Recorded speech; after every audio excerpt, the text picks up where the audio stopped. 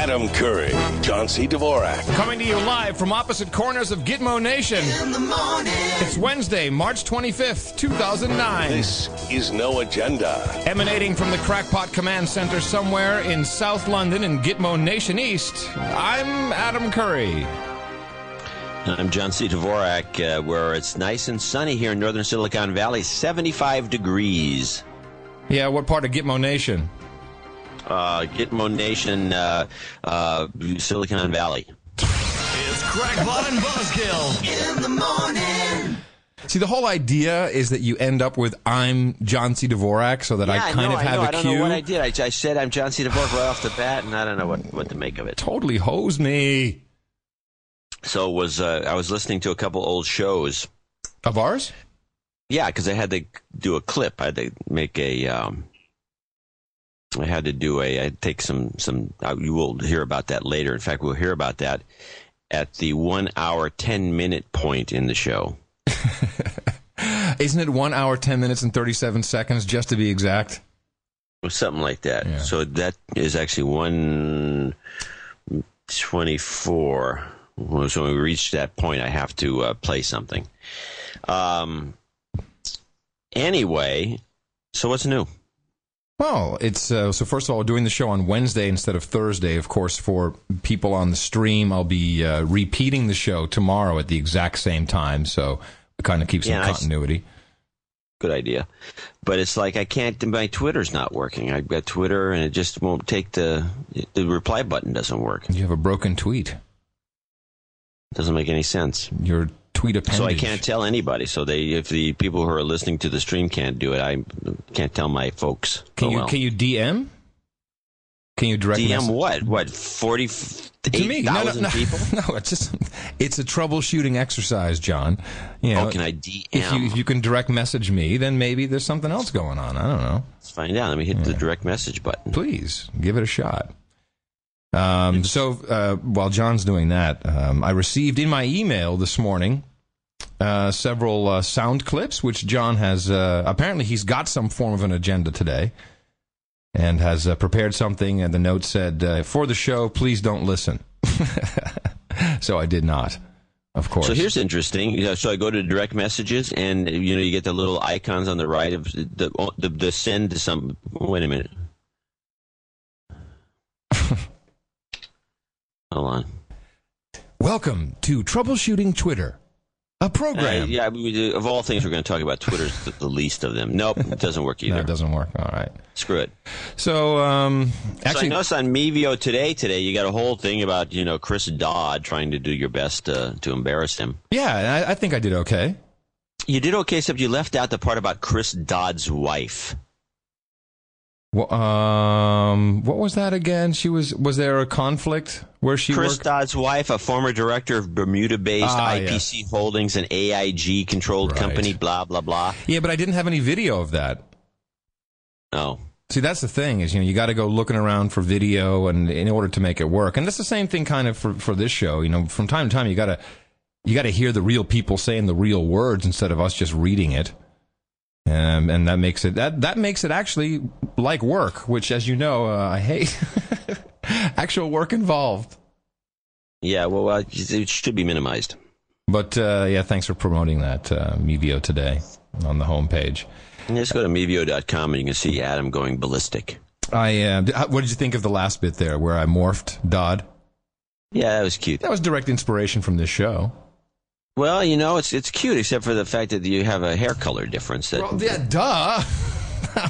Thanks. You should actually, if you were... Yeah. If I had Jon Stewart's staff, I'd do it all right, okay? Thanks. There you go. Yeah. That's what you're trying to say. Yes. Well, I don't have 40 people, but I think we get... Did you mention that Chris Dodd received $280,000 in campaign contributions from AIG? Well, did you just watch the video or not? I missed that part. I put up the whole list. In fact, I even said it looks like AIG is better at picking their politicians than their insurance deals. Oh, okay. Thanks for you didn't actually watch. You were eating breakfast. You were munching away. I sat here and listened to you watch it, John. I sat here and you go, I'm listening to it, trying to Twitter, trying to eat, and so I'm not necessarily You know what I was eating though? I was eating like real chicken eggs. So, is that a cue for me to tell you I have a goose egg? You have a goose egg. Yeah, I bought a goose egg yesterday. Patricia, I force her now to go shopping at Moons. Moons, I think is the way you pronounce it. The butcher right around the corner who has. They also have vegetables, and they had goose eggs. I'm like, yeah, give me a goose egg. I want to try one. I never tried a goose egg. We have a lot of goose eggs up in Washington. In fact, we got a dozen of them right now. We don't know what to do with them because everybody's sick of eggs. And these eggs are so delicious, especially the real yard eggs. Chickens that are out there eating everything, and the goose and ducks. So we have we're caught up to a dozen eggs. My wife found, she said, wow, the goose stopped. The geese only lay, by the way, for part of the year. They don't lay all year round like a chicken. Huh. They lay for 3 or 4 months, and that's it. And so, she says, well, I guess the geese have stopped laying, and she goes and finds a pile of 6 of them because the geese are like a lot of birds. Mm-hmm. They'll pile their eggs up someplace. It's the funniest thing. Don't look over here. Nothing to see. Move along. No eggs here. There's no eggs. Boom, there's a whole pile of them. Gitmo goose. So she's rolls her eyes. But anyway, the goose eggs are unlike duck eggs, which I consider to be pretty hard to take. Yeah, they taste like canal. Does that they're make sense? Chalky. Yeah, chalky. That's it. Canally. They have a funny texture, and they're rubbery, and they just do not feel right in the mouth. Everything's wrong with it. The duck eggs are good for making breads and things. Goose eggs are also good for baking with, and they make a terrific custard. But a goose egg tastes exactly like a chicken egg, only about, say, 10 times more intensely egg flavored. But with none of the bad parts of like a duck egg. So you have to to do something. You were thinking of scrambling the thing. Yeah, I mean, I think if I fried it, it might be a little, you get that big yolk, and it might be kind of disgusting. Like, oh God, it's like Flintstone egg. Goose egg. It's impossible. Don't say it's impossible. Don't dare me. It wouldn't be good. Okay. Now, if you're going to scramble a goose egg, you have to cover it up with a lot of other stuff. In other words, it would have to be cooked French style with a bunch of mushrooms and maybe cheese and chopped bacon. Omelet you style. Load it up with everything but egg. Because the egg taste is just going to be too strong for me, and I won't be able to handle it? The egg taste is going to be so intense, and it's also a very filling. Yes. Well, looking at that thing, if I get that whole thing in my stomach. Consider it 2.5 eggs. Okay. Or 3, it depends on the size of the goose. But anyway, you can't just, if you're going to scramble it straight up, it's going to be too funky. Now, what we've been experimenting with, and I've been encouraging, because I believe the French do this, and everything has to be based on the French, is make a custard from the egg. And it becomes this intense, beautifully flavored, eggy custard, the kind you would find in a shop in Paris. Because we think that the French are using goose eggs to make custards or cheating. That's why those eggs, if anyone's gone to Paris and they've gone to the shops, you have this custard, this like really yellow custard. I know what you mean. Yeah, almost orange color. Yeah, sure. And it's delicious. Yeah, it is good. There's goose involved. On to the real news. That is real news. And now, back to real news. Top Gear is getting credit crunched. What do you mean? They've been told they need a bailout? They've been told, yeah, they do. They've been told they've got to cut their budget by £200,000, and the suggestion was perhaps they could test drive cheaper cars. No, that's yeah. I got the article right here. And what does it cost? That doesn't cost them to test drive a car. Manufacturers let them borrow. That's how stupid that. But remember, this is a government operation. Is this a fact? Somebody actually said make them test drive cheaper cars, not knowing that they're loan plans cars. to feature the likes of a Lamborghini, Ferrari, and Porsche have been axed because of the budget squeeze from the BBC. Maybe it's the insurance. I'm sure it's not just like a free car. There's a lot of stuff that goes on. And they put these guys behind the wheel. Anyway, Jeremy Clarkson says, we're going to spend the money until it's all gone. Right, like he has something to do with it. like he actually controls. Like his bravado. Well, he's a real English bloke. You just got to love the guy for it. I actually prepared a number of things because, of course... Hold on a second. I'm thinking maybe this is just all a publicity stunt to get more attention to the show since he now defies them. What do you think? I think he's always out to promote himself. Yeah, but don't you think maybe this whole thing's a scam? No. I'm quite sure that the budgets are being tightened at the BBC. So it's a very expensive show. Well, again, of course, the fact that Clarkson is going on record saying all this, of course, it's a promotional bid. Now, the President of the United States appeared multiple times on television. So 60 Minutes occurred after the last show we did. And, of course, last night there was what was that billed as? Because I watched it, obviously, and I also recorded it. It was his second press conference. Is that what it was called, though? Press conference? Yeah, it was a press conference. I mean, they could have just called, they should just turn this into a show because, once again, beautifully like Hugo done. Chavez, he does one. Yeah, right. It's like the Hugo Chavez show featuring Barack Obama. Where, did you see that the reporters who were asking questions, that they all had IFBs in? Now, I didn't know. I didn't see that. That's funny. An IFB is one of those little earpieces that you have in. And I think that's part of the reason when he called on, who did he call on? Sue or whatever? That woman was shocked. And actually, I have the link somewhere. Yeah, because probably what happened is, they all had these IFBs in. And it was so tight and so well orchestrated that I'm sure they were saying, okay, Ann was her name. So, okay, we're coming to you, Ann, in just a minute. Hey, Ann. You sound surprised. I am surprised. I am because... right, I was supposed to be the third one called. You called me out of turn. So he called a bunch of people. Well, let's go over my clips I got here for you. Let me just say one thing. I laughed my ass off. You may say two things. Thank you. Yeah. But I'm trying to keep in the president's vernacular. Let me say one thing about that. I loved following on Twitter. There is someone you must follow.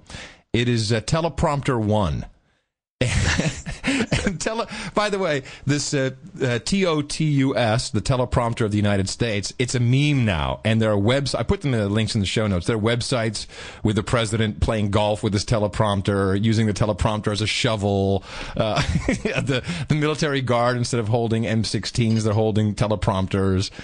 And this Teleprompter 1, it just cracked me up because it was the teleprompter talking back to the president and reacting to each of his statements. Of course, what they did properly, although it seemed like he had a little bit of trouble with it, is they now positioned one teleprompter in the middle near the central camera. So there was no more left and right looking. But you can see that was a little more troublesome for him. Yeah, he's not quite as comfortable with it, I felt. But he has to get used to it. And I think that prompter's right on the lens. Right. Yeah, honor. I think it's a huge one of those really big ones that they use for award shows. Yeah. So if anyone in the press corps looked behind them, they could read along with. I don't think it's that one in the back of the room style. Yeah, I think it is. No, I think it's on the camera. It's a camera prompter. No, regardless. There's no way, because they always burn the guys when they have one in the back of the room nowadays. I think they've noticed this, that some joker is always going to stand in front of it. No. Well, there's that, but there's some joker in the what do you call it, the pool, who handles the cameras that will get a shot of it, and you'll see it. So there is a shot. There is a shot, and it's a big, like plasma screen. There's a shot. That was in the thing. I never saw No. It was a picture, not a video shot, but a picture. Somebody took a photo. Yeah, someone took a photo of it. Yeah. Well, that's ridiculous. So anyway, I got some clips, but let's go through your clips because I'm curious. All right. First of all, let's go over this one clip I have. Sorry. This is the clip from Leno, and this is the one. This is the Leno clip, and this is his first appearance. And this is the only reason I brought this one up because it refers to every other clip I've got. A, and B, it contradicts your comments last week where you said that the order of Obama's Trinity. Yeah, I always say it ends with and reduce our reliance on foreign oil, our dependence on foreign oil. I thought that was always his thing. In fact, the Trinity goes as follows: it's we have to do health, and then we have to do energy, then we have to do education. That's the 1, 2, 3 punch, and he brings it up. And this is the first time he brings it up in Leno, and he does it in a much more show business way. He doesn't really get into much detail, but he does the Trinity bang, bang, bang right there, and so you can challenge. Play it. I ran for president because I thought we needed big changes, and I do think in Washington it's a little bit like American Idol, except everybody is Simon Cowell. Wow. That, by the way, was funny. Yeah. That was funny. Wow. There's that kind of... That's rough.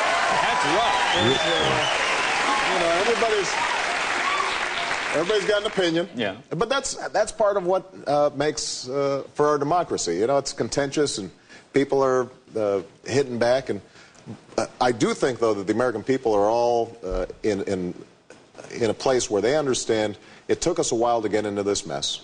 Right. It's going to take a while for us to get out of it. And if they have confidence that I'm making steps to deal with issues like health care and energy and education that matter deeply to their daily lives, then I think they're going to give us some time. Let me ask you about this. Yeah, that's the long, drawn-out That's Tonight the Show order, version. but wait a minute. That's the order in that specific order. Now, at the press conference, he did something interesting. Besides saying, look a number of times, and he has a couple other bits, by the way, I spotted that he does over and over again when he's annoyed. But he's decided, and I don't know whether this is a good idea or a bad idea.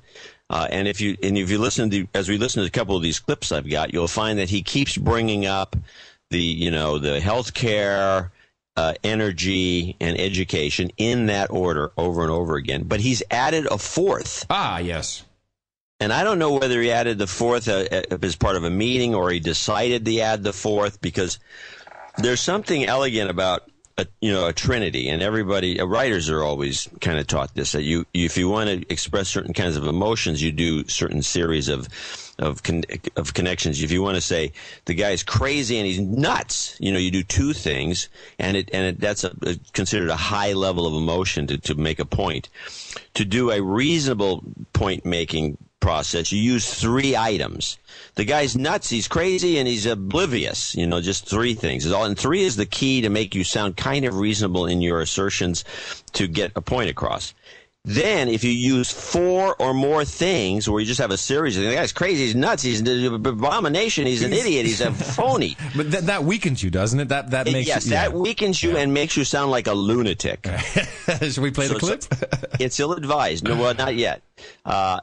Well, yeah, we can play the clip, but these clips are a couple of these clips are a little long. Yeah, they are. What's They're all interesting long. about these clips, and we're going to play clip one, is that a question is asked that Obama never answers, and instead he goes into the same crap about we need to fix health care and we need to fix the energy problem. Right. And then I have not heard these clips. Let me just guess. This is the question that was asked. He didn't answer any of the questions, I believe. Are you going to sign a bill if it doesn't include This your is it. triumvirate? Exactly. Yeah. Okay, that's what I thought. Jake. Thank you, Mr. President. Right now on Capitol Hill, Senate Democrats are writing a budget. And according to press accounts and their own statements, they're not including the middle-class tax cut that you include in the stimulus. They're talking about phasing that out. They're not including the cap and trade that you have in your budget. And they're not including other measures. I know when you outlined your 4 priorities over the weekend, a number of these things were not in there. Will you sign a budget if it does not contain a middle-class tax cut, does not contain cap and trade? Well, so the reporter only mentioned 2, actually. Well, the curious thing is the reporter doesn't mention the 4, which is what 2. Obama mentioned. He just 2. emphasized Yeah, but those repeatedly. 2 aren't the 4. No, 2 not equal 4. I'm with No, you. those 2 are not even part of the 4. Not even part of the That's the 4.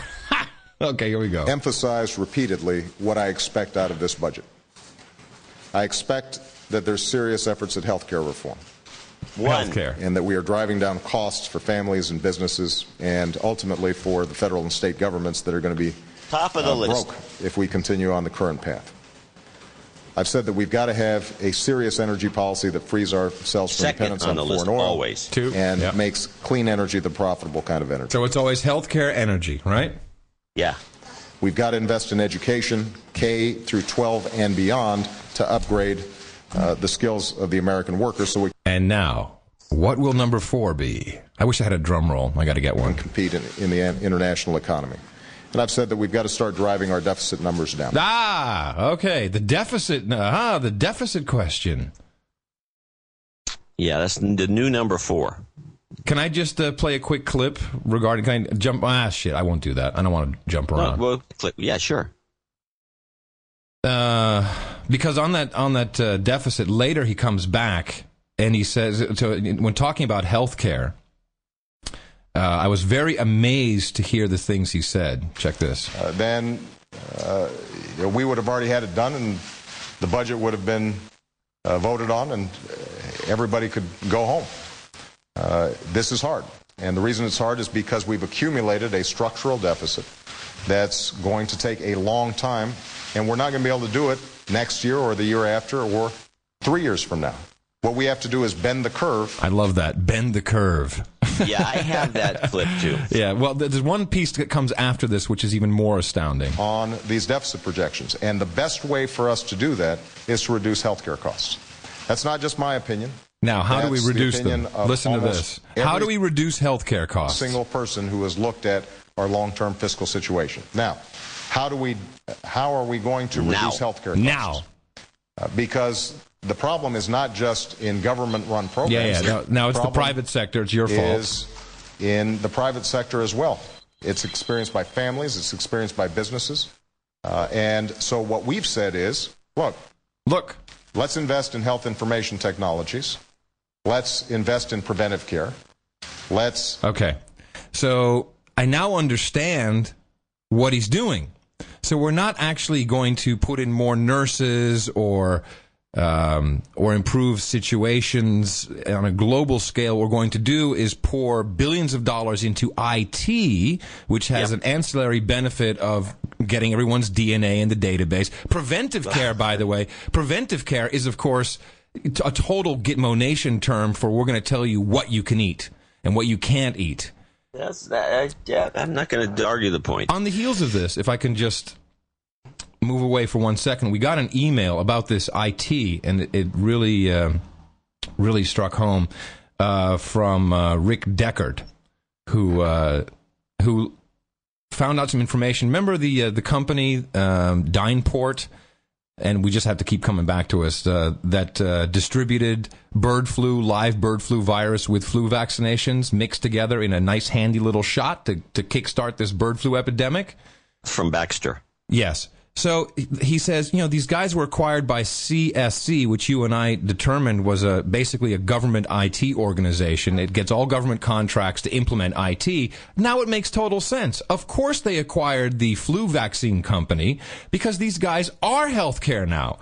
IT services is going to become healthcare, and it'll just pop up on the database. Mr. Dvorak, you have not had your live bird flu infested flu shot yet. Ding, ding, ding. You need to have it.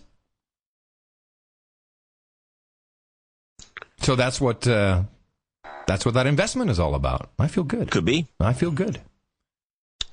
All right, so let's go to a couple more clips. By the way, he says he goes well, and he says now, and he uses the word now, which is a substitute for the word look. Yeah, there's a couple of them. Well is he's using that more and more. Yeah. Only one save and create actually. It was now with a long pause, and it's the same as look. It's kind of interesting.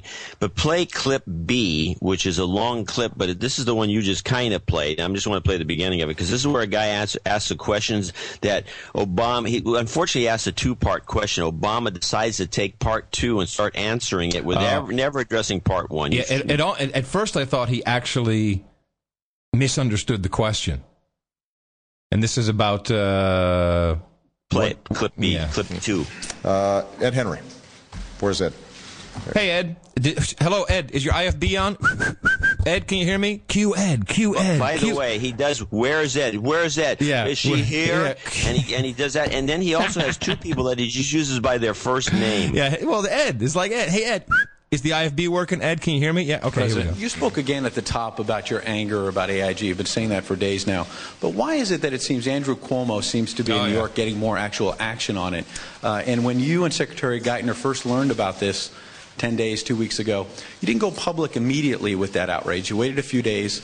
And then when you went public after you realized Secretary Geithner really had no legal avenue to stop it. And more broadly, I just want to follow up on Chip and Jake.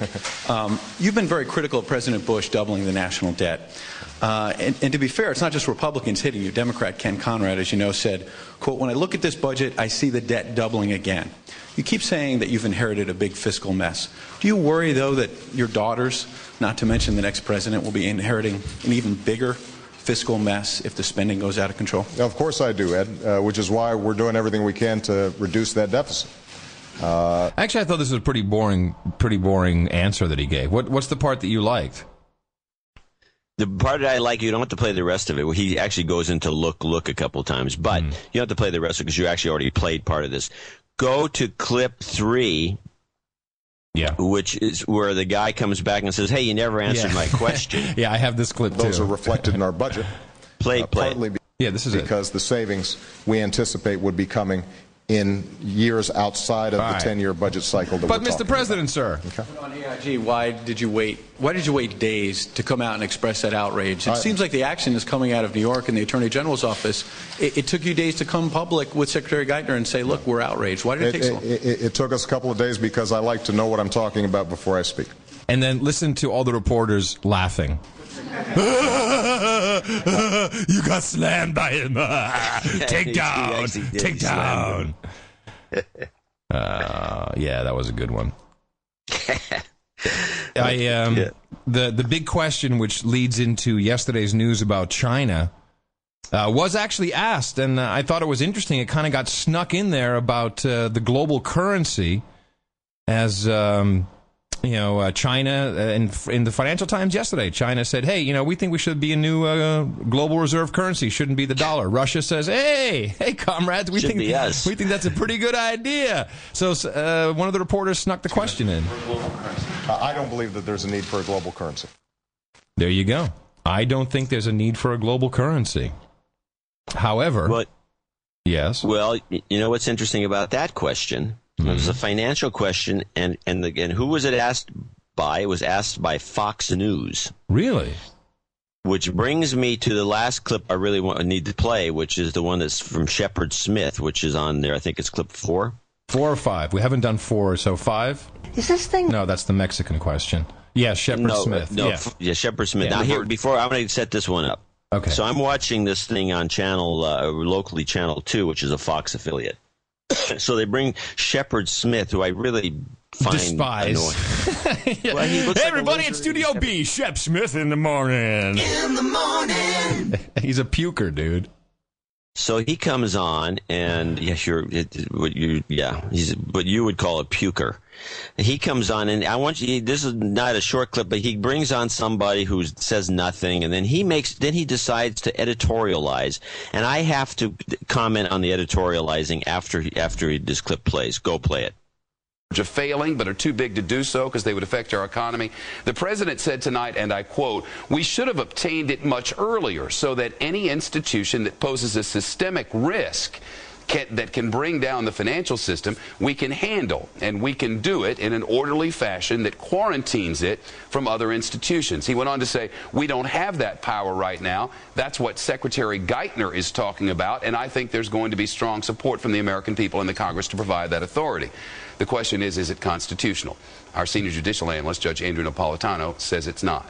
But for the economy, we turn to Alexis Glick, the Senior Vice President of Business News for the Fox Business Network on satellite and cable, and the host of their morning program, Money for Breakfast. His first talk, his scripted talk... Is that right after Bitches for Breakfast on Fox News? And his questions were largely about different things. It was actually pretty fascinating. We thought this was going to be a speech largely about those economic issues, the AIG bonuses, a lot more about the federal budget deficit, what they plan to do in terms of getting private capital to help rescue the financial institutions. We only saw a handful of questions about that at the very top. If you were going to put this in baseball terms, I would say there was a lot of softballs thrown tonight. Not a lot of curveballs, not a lot of business organizations asking questions. One has to wonder what it will look like going forward. He's got a lot more challenges this week ahead. In fact, no business organizations. A little inside baseball for you, because we like to note who the president calls on. He called on Stars and Stripes. He called on Politico. He called on Ebony. He called on the French press agency. Did not call on the New York Times, the Washington Post, or the Wall Street Journal or any of the financial networks. Interesting. Well, interesting, my butt.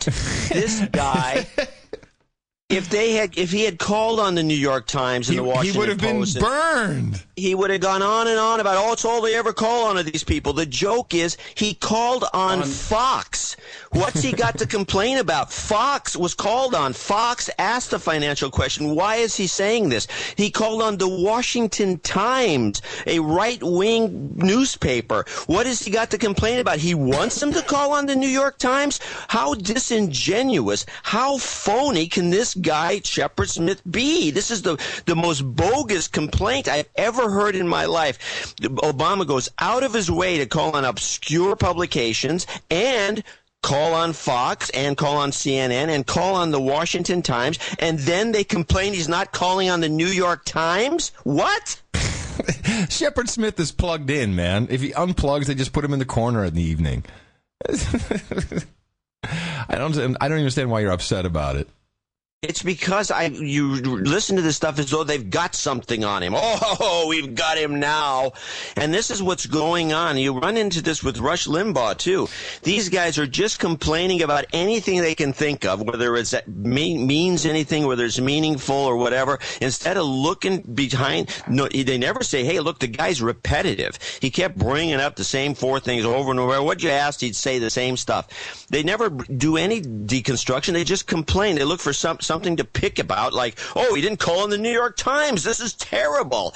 Who wants him calling on the New York Times? It's just, I just watched this going, well, we might as well just throw these right wingers, the Fox people, the Murdoch people, and just throw them under the bus because they're useless. Let's move away from the clips for a moment. I want to bring your attention to a name change from the Ministry of Truth. The global war on terror is no longer what it's called, John. Oh, they've changed the name. Yes, they've changed the name. Peter Orszag, remember this guy, the goofy guy who sits in some of those meetings? He's the Oversight Management Budget Director. He's now calling it the following. He said, quote, the budget shows the combined cost of operations in Iraq, Afghanistan, and, here it comes, other overseas contingency operations may be necessary. And there is a memo that has been circling to Pentagon staff saying the administration prefers to avoid using the term long war or global war on terror. Please use overseas contingency operation. I love it. Double speak is beautiful. The global war on terror is over. We can declare that one finally gone. We got a comment from a German listener which relates to that global currency, which I wanted to share with you. Yeah, hi Adam, hi John. Here's Chris from Germany, and I found an interesting fun fact about the SDRs, the special drawing rights. Now, you know what this is about, right? This is these, we've talked about these, the International Monetary Fund, who will become the global bank, is creating money, billions of it, and they're called SDR, special drawing rights. It's the SDRs is something China is now going for and Russia is going for, and it's like a beta version for new world currencies. I like that. A beta version for a new world currency. So, which means beta in American lingo. Yes, but yeah, tomato. The interesting fact is that these SDRs are already old. They were introduced in 1969, and when you think about a world currency and you think about J.R.R. Tolkien with the One Ring to rule them all, it's quite interesting that The Lord of the Rings was released also in 1969. So maybe there's some kind of a zeitgeist that is now coming to the real world. I think it's a fun fact to think about, and you find more and more of these little things that are like a fractal, maybe a little bit, that is now coming into place. Thanks a lot. Keep on with the show. I contributed to the library, maybe just $5, but it will help you out, and I hope this fun fact is also nice for your audience. Yeah. Have a good time. Bye. Yeah. Thanks for the fun fact. So there's a war on meat. You know, my Twitter penis size is like 800 inches. I'm sorry? Yeah, there's some... you can measure the size of your e-penis, and you give it your Twitter name, and then it gives back a page with the size of your e-penis. Really? Yes. It's funny. I would just mention meat, and you'd come up with that kind of a connection. Uh-huh. So what is the link to that? People out there want to know. I tweeted it yesterday. I can't remember. Yeah, you don't want me to check mine. You'll be poking me in the eye with that thing across the ocean, man. I don't want that. That's freaking dangerous. I think, John, before you do anything, it's... And now, back to real news. I found this one. An 18-year-old has secretly painted a 60-foot drawing of a phallus on the roof of his parents' $1 million mansion in Berkshire. It was there for a year before his parents find out. And the picture is phenomenal. Every little plane. You should have flown over it. If only I had known. Well, he has to scrub it off, so that's when he gets back from traveling. So maybe it's still there. I can fly over Berkshire. I know where that is. How did they find it? Google Earth, probably. Oh, by the way, I am laughing my ass off here in the UK particularly, but in the rest of Europe. So now Google Street View is available, and I think we talked on the last show that there was a guy who was coming out of a porn shop, and he said, I don't want that sticking around for the next couple months. I want that taken off. But it's so funny that particularly the Brits, that they're outraged, their privacy is being hurt by Google Street View when there's 10 million cameras everywhere. It's crazy. Well, that is funny. Just stupid. It is. Google Street View is one snapshot taken once in a lifetime, showing nothing. Yeah. And the cameras are live 24/7. And by the way, as a part of the new terrorist, in the UK in Gitmo Nation East, they're upping the work on the overseas contingency projects, whatever. And now there's a list, and if you are even looking at CCTV cameras, the Metropolitan Police, the Met, as they call it, have said you should probably report people who are looking at CCTV cameras. They are suspect. Brother. That would be... Hey, look, there's a camera. What does it look like? I don't know what brand is it. Hey, let's go arrest that guy. It's crazy. And so everyone's yelling about Google. That shows you how pathetic the British public is. Or has become, or has been made into. Yeah, well, I still have hope that there's something lurking underneath there. By the way, you can also follow the TSA on Twitter, which is a hoot. TSA blog team. That's always fun. Yeah, that would be funny. Yeah, that's a good one.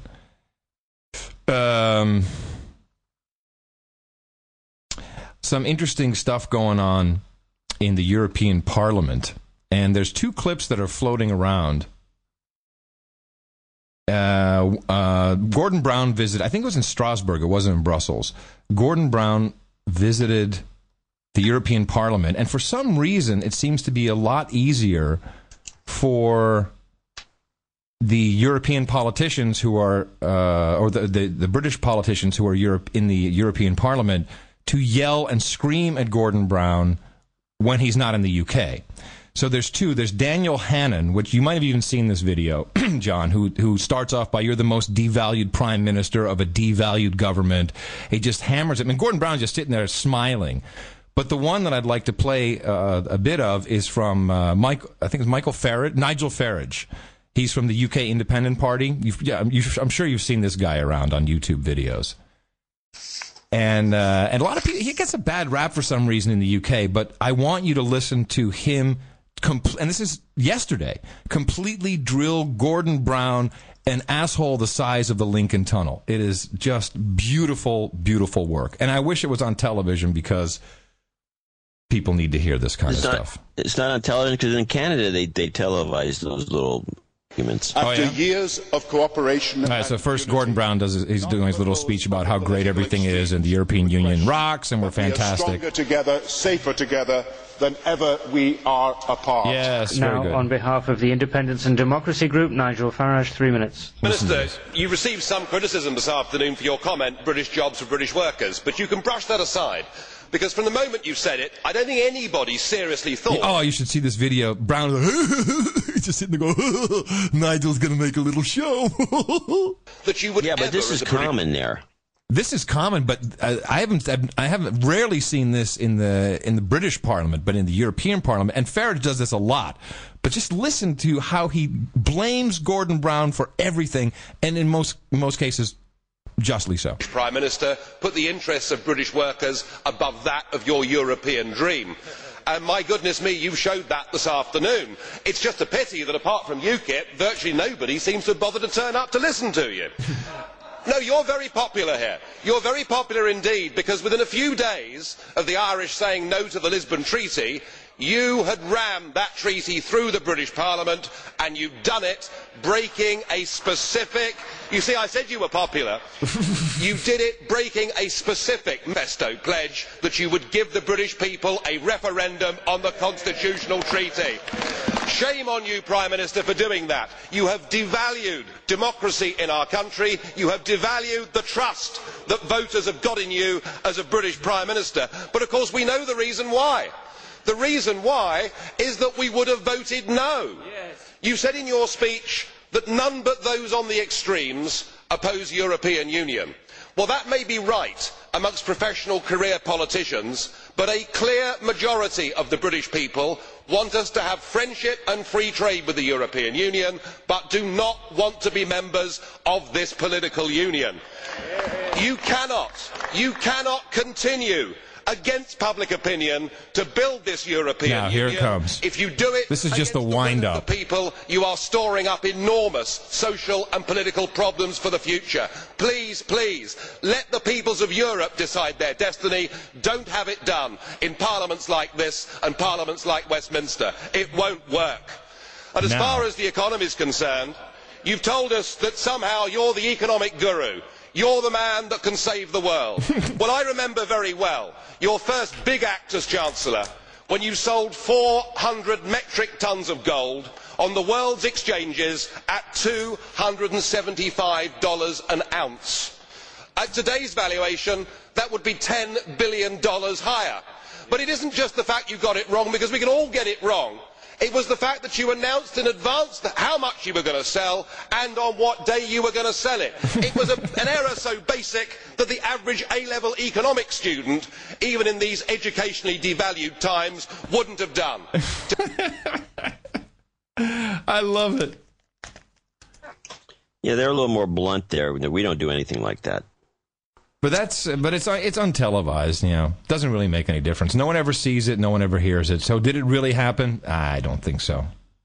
Hey, by the way, I got a list of stuff from Obama's press conference. Mm-hmm.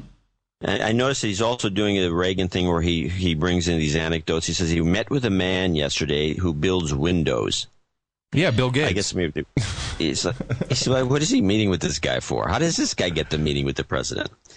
But anyway, he's got a new term, by the way, I want people to look out for, besides the fact that he now has 4 items in his agenda. 4 items, new terms coming, yes. The new term is blue chip forecasters. Ooh. Well, that's on par with working families, John. What's a working family and what's a blue chip forecaster? I don't know, but a blue chip forecaster is hot. It's the new meme. Meanwhile... He's also, by the way... Go ahead. He's also attacking critics to an excess. He keeps mentioning the critics as though they're bad people. The other guys, we inherited this. It's all, by the way, he inherited everything. Everything is inherited. So while Obama was doing 60 Minutes, which was also, that was kind of a fun interview. Although he doesn't actually write to, the president doesn't write to the parents of dead soldiers. He just signs them. He just signs the letters. Did you catch that? On the 60 Minutes interview? No, I didn't catch it. That's fine. Because there's so many demands and decisions that are pressed upon you. What's the hardest decision you've had to make in the last 60 days? Well, I would say that the decision to send more troops into Afghanistan. I think it's the right thing to do, but it's a weighty decision because we actually had to make the decision prior to the completion of a strategic review. I love that. We made the decision before we had the frickin' plan. That we were conducting. When I make a decision to send 17,000 Sounds like young something Americans Bush would to do. Afghanistan. Exactly. You can understand that Say intellectually. hello to the new boss. But understanding what that means for those families, Here for it those comes. young people, when you end up sitting at your desk signing a condolence letter to... Yeah, not like you'd actually write one. Have someone else write it, and then you just sign it. Well, he doesn't. He would have time to write all those letters. I mean, yeah, it's several thousand. I mean, forget about it. Not to be outdone, by the way, in the spectrum of getting ink, getting press, and on television, Barney Frank made an appearance on Gay 365. Thank you for joining us. Let's start with DOMA, the 12-year-old Defense of Marriage Act, recently coming under fire. Pay attention to what he says about the Supreme Court. By the way, Barney Frank, who is he's on the Senate Banking Committee. He's the chairman, isn't he? Yes. Yeah, Barney Frank. I got some nastiness on Barney Frank. From several points. First, 2 federal judges in California now saying that employees in their courts are, in fact, despite DOMA, entitled to health benefits for their same-sex partners. What are your thoughts on that, and can that alone really do much? As much as I dislike that law, I led the fight against it. I don't think it's appropriate to say that the president should pick and choose what laws he defends. On the other hand, I do think this argument that it is unconstitutional for the federal government to pick and choose as to which marriages it will accept is a good one. At some point, that's going to have to go to the United States Supreme Court. I wouldn't want it to go to the United States Supreme Court now because that homophobe Antonin Scalia has got too many votes on this current court. I think that's hilarious. That homophobe! Scalia. Scalia should hold him in contempt. Yeah, I mean, that's out there, man. It's pretty bad. Oh, my goodness. You know, by the way, we were talking about all these problems that the president has inherited. You know how those are categorized now? No, what's another term? Yes. I'm a big believer in persistence. Oh, yeah. I think wrote that one when it down, comes too. to domestic affairs, if we keep on working at it, if we acknowledge that we make mistakes sometimes and that we don't always have the right answer and we're inheriting very knotty problems. You know, he started that persistence thing at the end almost as an ad lib. Because persistence is going to be his mantra, which I came to that, which is the same. What's the difference between that and George Bush's stubbornness? Nothing. All you got to do is say it with a different voice, and you're on the money. Yeah, he's got a much better voice. In fact, talking about the teleprompter is that Letterman did a bit that I thought was amusing. It's called, he defended Obama's use of the teleprompter with a segment called Prompter or No Prompter. Like, will it float? And so, exactly. So he brings him out, and there's Obama giving this real da-da-da-da-da, and then he says, then No Prompter. They go to the No Prompter segment, and it's a section with Bush stumbling through somebody. Prompter or No Prompter. So he's trying to, he can't get, he used to do this thing called Great Moments in Presidential Speeches. Yeah. But Bush is gone now, so he's trying to keep him in the act. He's got to do something. Somehow. Yeah, he's got to do something. There was one piece, we should stop with the sound clips. President Obama said something yesterday which I believe can be used against him with this whole climate change bullshit. And it relates to the question about stem cell research. And it was a great follow-up question, and I just think it's very useful. But what I don't want to do is predetermine this based on a very rigid scientific, ideological approach. Here comes the question. And that's what I think is reflected in the executive order that I signed. I meant to ask this as a follow-up, though. Do you think that scientific consensus is enough to tell us what we can and cannot do? No. Thank you. Just wanted to hear it. Scientific consensus not enough to tell us what to do, including climate change. Oh, yes. That's funny. Good catch. That's not I heard funny. That too. It's true. I didn't have a use for it. But yeah, climate change, what scientific consensus got to do with anything? Al Gore's coming out with a new book. Oh, he's got to do something. Yeah, I wonder who wrote this one. Let's see. From Al's webpage. It's called Our Choice. It will be published by Rodale in the U.S. and by other publishers internationally, November 3rd, 2009, picking up where an inconvenient truth left off. Our choice utilizes Mr. Gore's 40 years of experience as a student, policymaker, author, filmmaker, entrepreneur, Grammy Award winner. I made that up. And activist. Why is it being posted by Rodale? Actually, I know nothing about Rodale. It's like a small publisher that does a lot of health books and things like that. It's a very specialized group. Maybe they picked up the first one. Maybe they had, I'm sure he got a good deal on it. Yeah, but I mean, you get a lot more money from a Random House, in terms of millions. But maybe he's got a back end on all that shit. Yeah, he must have some special royalty or something. In Colorado, it is now illegal to catch rainwater.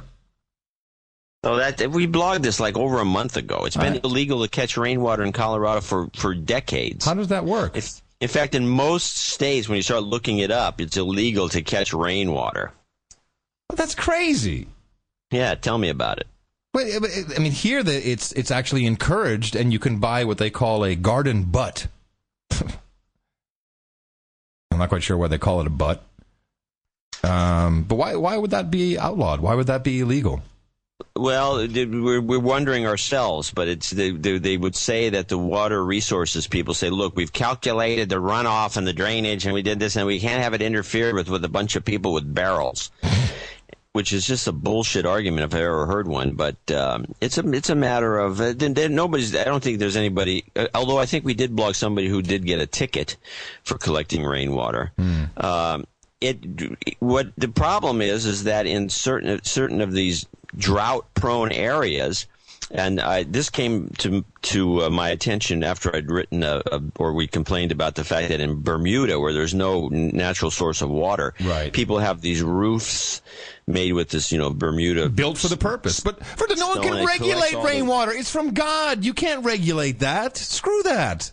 So, it's like you can't do one of these roofs and with a cistern in Los Angeles where they're always moaning about their lack of water.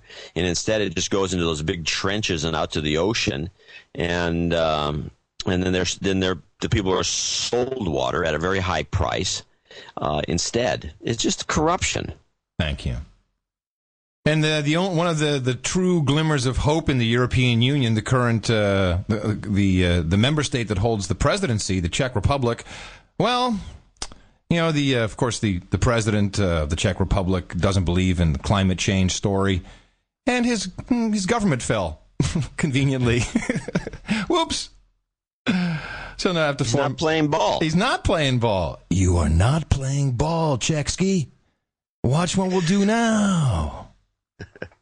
You should make that a clip. It's so true. Carbon footprint labels should be displayed on all new products, say Ministers of Parliament in Gitmo Nation East. Of course they should. I'm all for it. I wonder how many people, like in the United States especially, who don't pay much attention to this political stuff, like who live in North Dakota and don't really care about any of this, think everything's bull, would pick up a package and they'd see this carbon footprint saying, what the heck is this? What is this carbon footprint thingy? And then they look around for a footprint on the ground, saying, "Is this like a footprint around here? Is a foot? What's a foot?" You really got to understand. You got to listen to this show. Tell your neighbors. Tell your friends. In the Belfast Telegraph. I'm so glad this is coming to light. They keep talking about the biggest Ponzi scheme in the world, and it is all going straight back to Iraq. $125 billion are missing. This is a great article. But it's not a Ponzi scheme. That's an out-and-out rip-off. That's just a rip-off. Yes, you're right. A Ponzi scheme it's is somebody gets their money back. Well, no, it's literally being shipped out on pallets. And, it's just not a good policy to send money on pallets. I don't care what you say. I don't care who's touching it. It's just not a good policy. And this article is very good. You'll find it in the show notes at noagenda.mevio.com, curry.com, and cagematch.dvorak.org. And just the ramp. I mean, it's our money. In fact, someone sent me a clip of Senator Dorgan. And this is it's a clip from a couple months ago, and I'll just fast forward to this one bit where he's talking about where some of this money is going to, and he uses pictures. Mr. President, on one other subject... Let me just fast forward this. Here we go, to this bit. It's funny. And the pictures are even better. ...of a firm that was awarded $300 million in taxpayer contracts to provide weapons to the Afghan fighters in Afghanistan. So he's showing a picture of a 22-year-old kid, and he says this kid received $300 million to provide weapons. Our State Department, our military, said the American taxpayers shall pay for weapons to be given to the Afghanis, the fighters in Afghanistan. Well, that's probably another debate, but one I think most people would say. Anyway, he goes on and he shows another kid, his colleague, because this guy's the CEO, and then he's got the chairman of this company, which is located in a shack in Florida, and this is where the money's going to. $300 million being sent to these punks, and then they show here's what they actually delivered. They show like a case of old Chinese bullets. It's a complete freaking scam. Unbelievable. And I saw you pull that clip, the Mexican clip from the press conference last night. Obama pretty much said it right there. He said, well, you know, what we've got to stop is all these illegal guns and all this money going to the drug cartel. Well, yeah, it's the government sending the money and the guns, and then we get dope in return. That's the whole system. Before we forget this one, I got to mention this because it crops up here and there. Did you know that Barack Obama's mom worked for Geithner's dad? No, you're kidding me. Check it out. Go on. You guys can all Google it and find out the details. Obama's mom worked for Geithner's dad? Yep. And that's, there's your connection. There's your... Geithner's dad looks like a kind of a shady character, by the way. There's your Manchurian candidate. And, of course, Chris Dodd's wife was a board member of an AIG subsidiary company. Yeah. I got an answer to the 79.9% of AIG. Remember we were talking about that? Why don't we own all of it? Right. Well, the reason is because, first of all, we don't actually own it. We have warrants. That would be the U.S. government for this money that we gave them. We have warrants so that can be changed into, I guess, common stock ownership for 79.9%, because the minute you hit the 80% mark, then the company's debts have to be consolidated onto the budget of the acquiring entity, which would be the people of the United States. So that's the trick there, is keep it off the books. However, at any moment, they can pull the old switcheroo, and then we would own it. And I have a new girlfriend. Oh boy, I'm in love. So you've dropped Erin Burnett? Erin Burnett is off the list, man. My new babe is Congresswoman Michelle Bachmann. Have you ever seen her? Yeah, I vaguely remember seeing her. Let me take a look. She's from Minnesota, and Minnesota. She has that hot Minnesota twang, and she is super, super duper MILF. Hold on, Mr. Chairman, thank you for this opportunity. These truly are extraordinary times in our financial service sector. Since 1 year ago, so she's got like the librarian glasses on, and she's holding the mic tenderly between her forefinger, ring finger, and thumb. And but she's so smart, John. She is so, and I want to play two pieces, but just let me open the Fed's discount window. Open your mouth so I can kiss you. For Bear Stearns. The American people are looking at the actions of both. She's so beautiful. Have you got a picture of her yet? And they are wondering. The picture I've got, she's an older woman. Yeah, she's MILF. Older woman, she's MILFy. And then she takes her glasses off and she's looking straight into the camera, and she's just, I got a different one. This is a different Barbara. Yeah, how do you spell her last name? Bachman, I think is what it is. So anyway, so she asked the Treasury of the Secretary and the Chairman of the Federal Reserve if there was going to be, if they think there should be a new global currency. The effects of financial collapse. And let's just listen. We've seen both China, Russia, and Kazakhstan make calls for an international monetary conversion to an international monetary standard as soon as the G20. And I'm wondering, would you categorically renounce announced the United States moving away from the dollar and going to a global currency, as suggested this morning by China and also by Russia. Can you imagine waking up in the morning and you've got this beautiful woman next to you saying, you know, could you I don't know what she looks like. Send me her picture. God, I will in a minute. I'm getting into her here, man. Imagine you do a right-click on the wake up in the morning and she's like, oh, do you think there will be a global currency? Baby, I don't know. Secretary? I would, yes. You would categorically in the Federal Reserve Chair? I would also. You would also. Dick. Could you tell Bernanke. me Anyway, so she's uncovered something which I think is beautiful, and I just want to play what happens in the congressional hearing when she asked the question. So Geithner... We need to have a jingle for all our clips. Yeah, we do. This is clip day. This is clip day.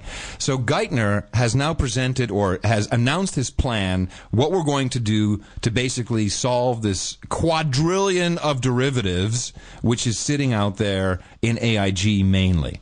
And the plan is you've heard this, and I'd like to break it down for you, the public-private partnership. The Public-Private Partnership Investment Program, or some shit like that. No, I've got a picture. Okay, she's hot. She's got plants in her jaw. What? She's got what? Got that big square jaw. Yeah, she looks like Maria Shriver. No, she's much hotter than Maria Shriver. Just saying. So what? So the idea is, or the illusion is given that private companies are going to participate in buying up these bad assets. But the way it works is the FDIC is going to guarantee and, in fact, actually pay for 90 to 95% of all of that. And the trick now is, and there's a link in the show notes, the way to make money on this is if you have bad assets, you want to sell them for, if possible, like 80 cents on the dollar. You're going to make 15 cents because the government is going to insure up to 95% of the bad assets. And that's coming right off of the taxpayers. So it's a complete scam, this Geithner scheme. Complete from beginning to end. And she knows it, my new babe from Minnesota. And she asked the question, and so she's hammering right down to the core of the bullshit that is coming next, which will bankrupt the United States, for sure, and she gets cut off by Twinkle Toes. Listen. And Mr. Secretary, as I understand it, approximately 90 to 95% in the new program that you've just announced yesterday of the funding would come from the taxpayers. Is that true? Or perhaps the leveraging is a 6 to 7 to 1 leveraging on the purchasing of the public-private partnership, the toxic assets that are available. When the returns come back to the American people, will the American people be receiving 90 to 95% of the benefit, or will it be another figure? The gentlewoman's time has expired. And, Mr. Chair, could I have an answer from the... No, as I explained... No. The time. Is that outrageous or what? She... Well, he's actually Christmas. I told members you can't do that. She asked the question. The question. She can ask it again. So I don't agree with. She's obviously on the ball. Yeah, I'm looking at her wiki page. We would have some differences, but that might make for some really hot sex. But here's some from BuzzFlash.com, which is obviously a Obama site. They call her the next Sarah Palin. She's a crazy. She's a abuse of power. She's a born again nutball. Oh, it's the best kind. They're wild. Got man. a huge family. Yeah, you know what she's been doing. I've actually seen her a couple times. She is quite sharp. She'll be until they find a way to sidetrack her somehow. Well, they might have to take her out back. Well, maybe they can put her in a private plane with some icing convenient in the area. A couple more planes went down this week, man. Before you do that, yeah. What is the... Hold on a second. Well, shall I... Okay, no, go ahead. Go with the plane thing, because I was reading something, but it turns out... Well, I was just going to say the plane thing. There's all this shit that is happening on final approaches. It seems, we had the... and we also had those two ships, another couple of ships bumped into each other. Again? We talked about that last week. Yeah, we talked about Sunday. The submarine and the tanker? Yeah. Yeah. So now we have a FedEx plane, which, boy, that was a freaking nasty bounce they made in Tokyo. By the way, this is Michelle Bachmann, not Barbara. I'm sorry. I said Michelle. No, you said Barbara. No, I did not. She's from the Dukes of Hazzard. You said no. She's from Dallas. Barbara Bachman wasn't she the mom on Dallas? So here I'm looking at this thing from BuzzFlash, and this guy. That's why I couldn't find her. It's Michelle. I thought Bachman. I said Michelle. I'm sorry. I've known Michelle for over, this is a comment on this blog. I've known Michelle for over 15 years personally and politically. Without a doubt, she is the most willfully ignorant, doesn't see the stop sign and runs it, and irrationally stupid, sees the stop sign and runs it on purpose. There is almost no connection between her brain, as small as it is, and her mouth, incredibly big. Rarely, if ever, does she think before she speaks, but loves the limelight and the mic. But alas, the poor empty-headed woman couldn't analyze an issue on any topic, rationally and constructively. As a resident of her district, I'd have voted for Sneezy, Grumpy, or Sleepy. Unfortunately, only Dopey was on the GOP line, where she not so headstrong. This guy's funny. I love her. It goes on and on. I mean, this is. Oh, that's good. She is the next comment. She's certainly insane. Yes, I like her even more now. But she's got her chops. Did you hear the question she was asking? I mean, she's got her chops. Oh yeah, no, that was a goodie. Yeah, but she's obviously going to be attacked by these locals. Yeah, because she's beautiful, as usual. It's all the beautiful people who have to bear the brunt. Michelle Bachmann, queen of the ultra-right plutocracy. She would With be a lunatic like this woman in Congress. Think about the mental state of the voters who sent her there. Fantastic. She's great. She is great. Wow, this is the most vitriolic thing. People should go look up Michelle Bachmann and then go to buzzflash.com and just check it out. It's hilarious. The commenters are just like mean.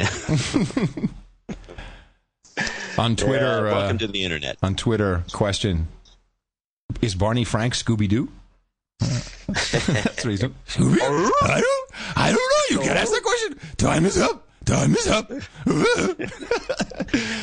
So the FedEx plane bounced hard. That sucked. But this horrible accident, and the minute I read the news report, I'm like, what? So it's a Pilatus PC-12 with a whole bunch of kids on board crashed in Montana. Everyone perished. And I was reading this 17 people, 14 people. I'm like, what? It's called the PC-12 for a reason. The maximum amount of passengers in any configuration is 12, including the two pilots. Right. And they had kids on lap belts, and these things, you got to be very careful, particularly with these big single engine machines. You can get a snap stall, all kinds of weird shit can happen if your center of gravity is off, and if you have too many people on board.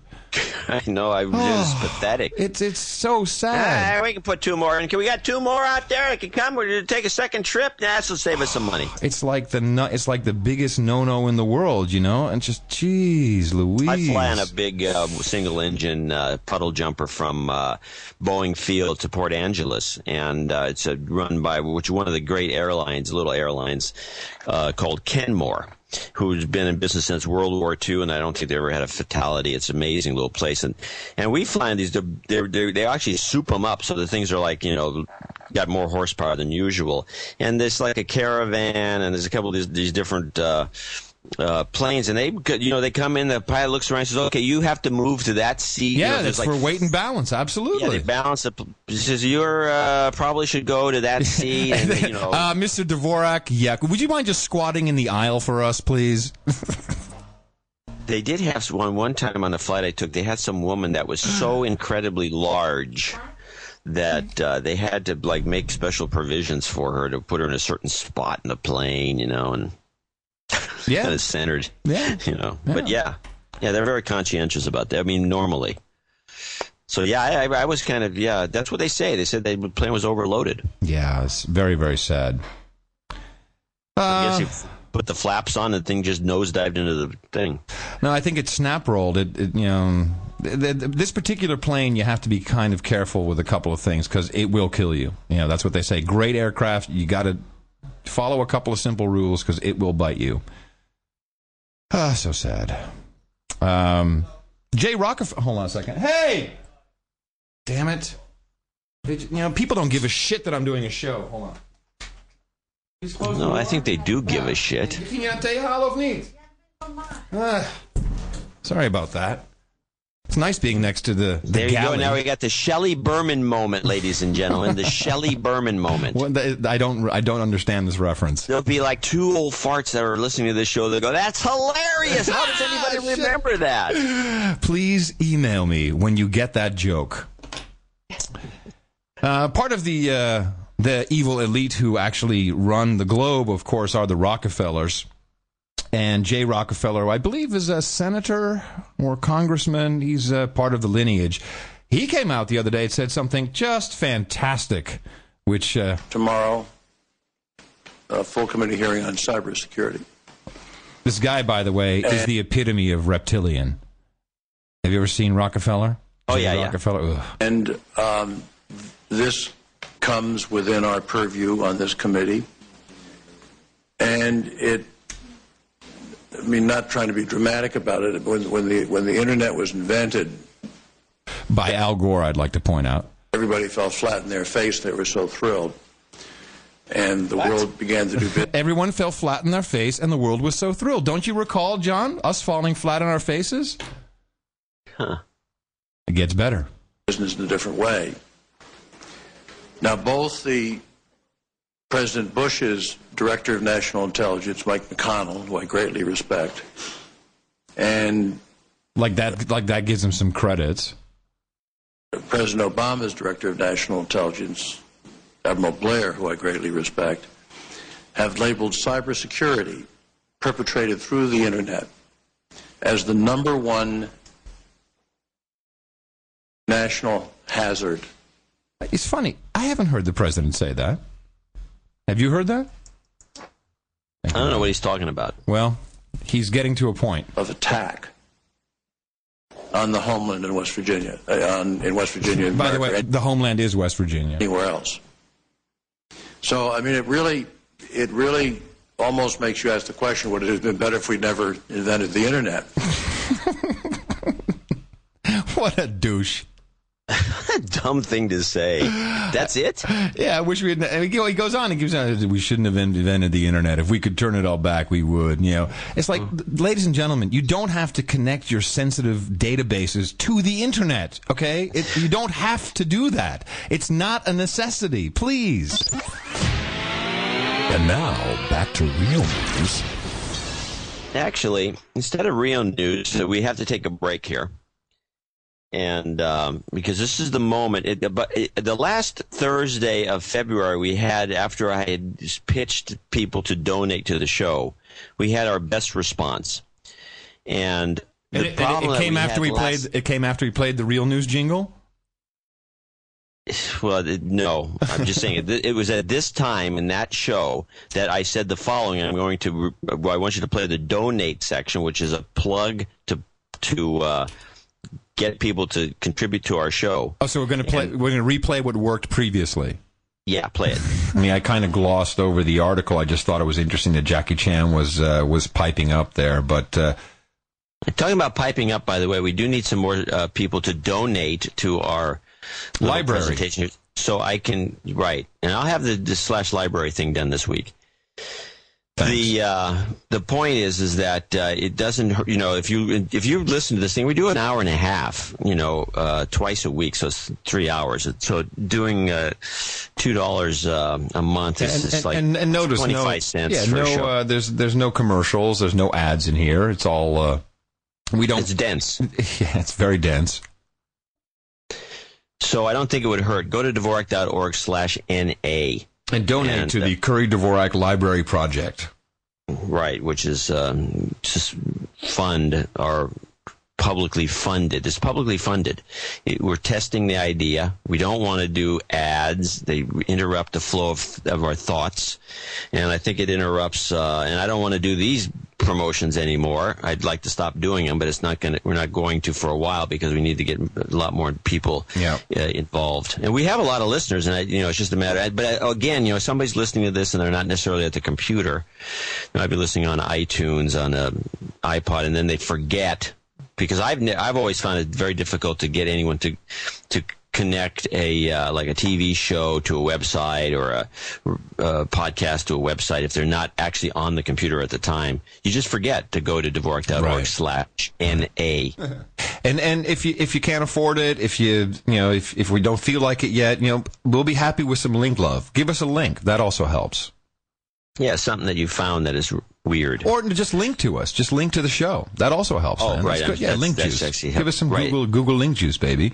Hey, we should maybe just touch on that briefly because I know you're so anti-cloud, and boy, I was on your side the other morning when right.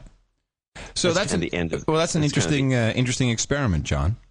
Well, that's the end of the clip. By the way, I had to get the cloud thing there because that's the only time you've ever agreed with me, so I left that in. I agree with you lots of times, baby. So now on last Sunday, where we downplayed this promotion, we got the number of people since Sunday that have gone to our two has websites dropped by 90%, right? At least. Yeah. There's total of 3 people, as opposed to the 25 we were getting from that particular one. And so I was, and that was because I think that guy wrote us and bitched about the fact that we harp on it. I counted the time on that, by the way. There was 1 minute, 58 seconds out of a total of 90 minutes or more of the show. We're not harping by any means of the imagination. Right. I mean, we are a little bit now, but generally speaking, let me just offset that, please, if you don't mind.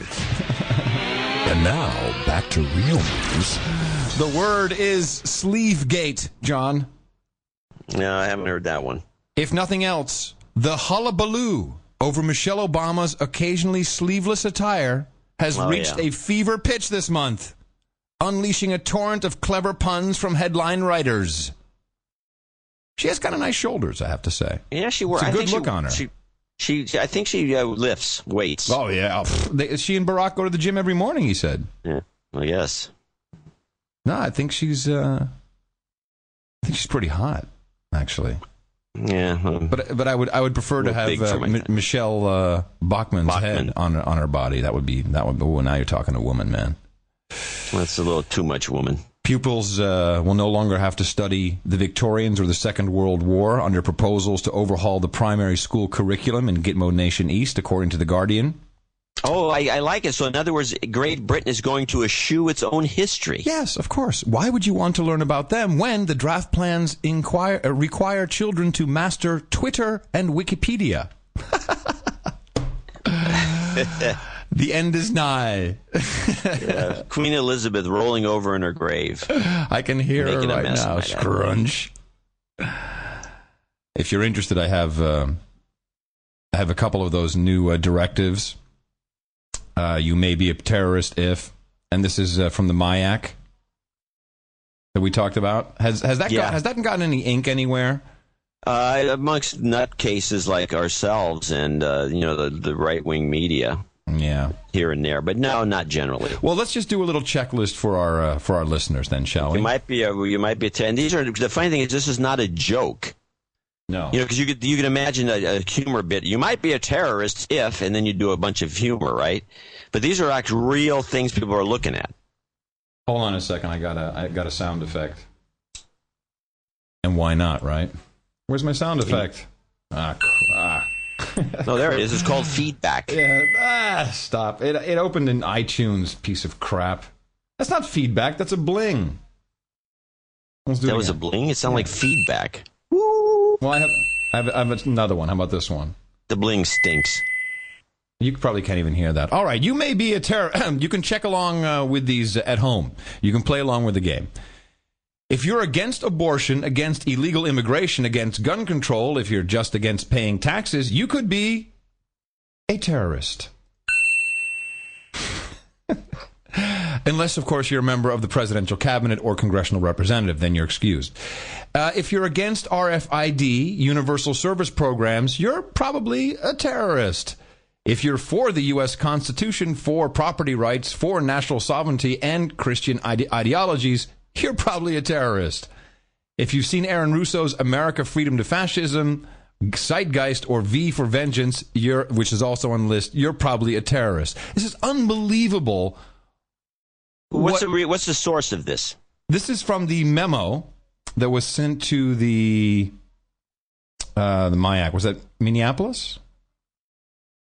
I don't know. Hold on a second. I've got it here.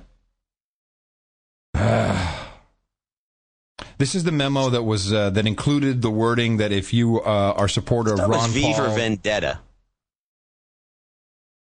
Hey, good point. It is V for Vendetta. Wow, that's a big mistake. Well, then I can't read the rest of the article because it could contain more crap, so it's gone. It all contains crap. That's a bunch of bull. That's just an excuse to put more people on the terrorist watch list to harass them. This is all political harassment. It's got nothing to do with terrorism. Go, Johnny. You know, you got some guy, he must be, that means he's obviously a conservative Republican. Put him on the watch list, make his life miserable. And, of course, you can't own a gun if you're on the watch list. That's what Rahm Emanuel wants. If you're on the watch list, you didn't know that? No, this is news to me. You're kidding me. This has been around the internet for ages. Well, I missed it. I can't read the whole internet. What else do you do in your free time then? I can just see you sitting there in your underwear with your eggs, reading the internet. John, it's dinner time. Hold on, honey, I'm reading the internet. There's another good voice you should use for a clip. Hold on, Rahm Emanuel and guns. Let me just... so this is just a gun grab. This is not going to get anywhere. What is wrong with the Republicans out there that put up with this crap? Well, I think this is the one. I think this is the... Now, what do we got to do? Because let's be, and Sarah's right. What do we got to do? Hey, I'm pointing my half a finger at you, buddy. People's intimidation on this issue is not defined by just Republicans. There are Democrats intimidated by this issue. Wrongly, but intimidated, and they think hold on. That's not the one. Yeah, it's from the same speech, but... Yeah, get a clip and we run it on Sunday. Anyway, so he says, I believe people who are on the watch list, who are on the watch list for a reason, which includes 2-year-old babies... well, they're on there for a reason. Yeah, of course. They're fucking terrorists, man. They should not be allowed to purchase guns. It is, you're right, it's the big get the guns out of the people's hands. I do want to put in a plug real quick for Congressman Ron Paul, who does have a House resolution. By the way, if you like Ron Paul, you're a terrorist according to that list. Yes, you are a terrorist. And if you, I guess if you sponsor his bill... 1207 to audit the Federal Reserve, which there was an amendment put in place, I believe, in the 50s, which stopped that practice. But if you want to overturn that, repeal that, then you're a terrorist. I want to give you an update on H.R. 1207, the bill to audit the Federal Reserve. We're making great progress because a lot of you have helped encourage your member of Congress to co-sponsor the bill. We now have about 39 co-sponsors of the bill. It's been introduced in the Senate, and we're picking up a lot of momentum. And that's pretty good, isn't it? 39? Yeah, it's gonna end once these guys realize that they've now become terrorists. Oh shit! I can't co-sponsor that. I'll be a terrorist. When did terrorists not become? When all of a sudden did terrorists not be members of the various Islamist movements designed to reestablish a caliphate in the Middle East? Oh, you mean that I'm now? not getting the connection between abortion and Federal Reserve and these kinds of attitudes. Well, hold on a second. A caliphate in the Middle East, which seems to me where the terrorism stems from and the hatred of Israel. Well, you've clearly exposed the evil elite, John. You're onto them now. Oh, I am? Yes, you've done doomed. it. You've done it. Hey, you know George... No private planes for me. You know George Weber? Does that name ring a bell? George Weber, no. I would think it would ring a bell to you. George Weber was the guy he was a San Jose Mercury News reporter, I think 70s or 80s, and he exposed... The drug deal. The drug deals, yeah, the government running drug deals. So he was found dead in his Brooklyn apartment with a stab wound to his neck. An apparent suicide. Is that what it says? No.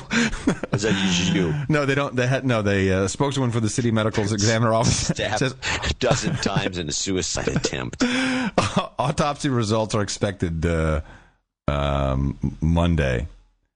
But he did quite a lot. He really did expose a lot of that drug running on government planes. And I know. And he was found. It turned out they got him fired. They made his life miserable. He had to leave the Bay Area. And then later, when certain when congressional investigations, it's funny, I'm making them up as I go along. Some congressional investigations and some other reporting done later, years yet later, proved the guy to be dead right with all kinds of evidence. Meanwhile, I don't know what he did after that. I didn't know he was in Brooklyn. Yep. No, he's probably murdered. Yeah, probably. I bet you he was all over the Afghan situation. No, that could be. Who knows? Maybe he retired. I don't know. I haven't heard. Has he got any bylines floating around out there that we know of? I haven't done enough investigation on it yet. Is there a book that he was just finishing and they had to kill him? Could be. We're going to find out, I'm sure. Well, at least one good thing about, if you want to call it good, if you're murdered generally in the New York area, they have competent, as opposed to, like, say you were in Denver, competent homicide departments that usually at least have a shot at catching the guy. There's a transcript floating around from the Munich security conference. Remember we pulled some clips from that a couple shows back? Yeah. And in the transcript, U.S. National Security Advisor Jones, what's his name again? Jones. Here's his quote.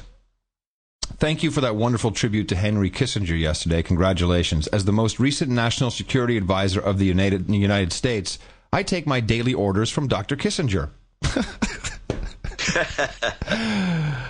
Filtered down through General Brent Scowcroft and Sandy Berger, who was also here. We have a chain of command in the National Security Council that exists today. There you go. So, if you want to know who's running the show, it's Kissinger. Yeah, it's always been Kissinger. There was a time when you were very, and within this program, you were very skeptical about Zbigniew Brzezinski and Kissinger. And, I've never been skeptical about the two of them. I am not. And thank you to everyone for sending me ideas on where to get the perfect lighter. Just so you know, even if you buy refillable, butane is not, you can't sell that to minors. You have to be 18 to buy a lighter refill in Gitmo Nation East.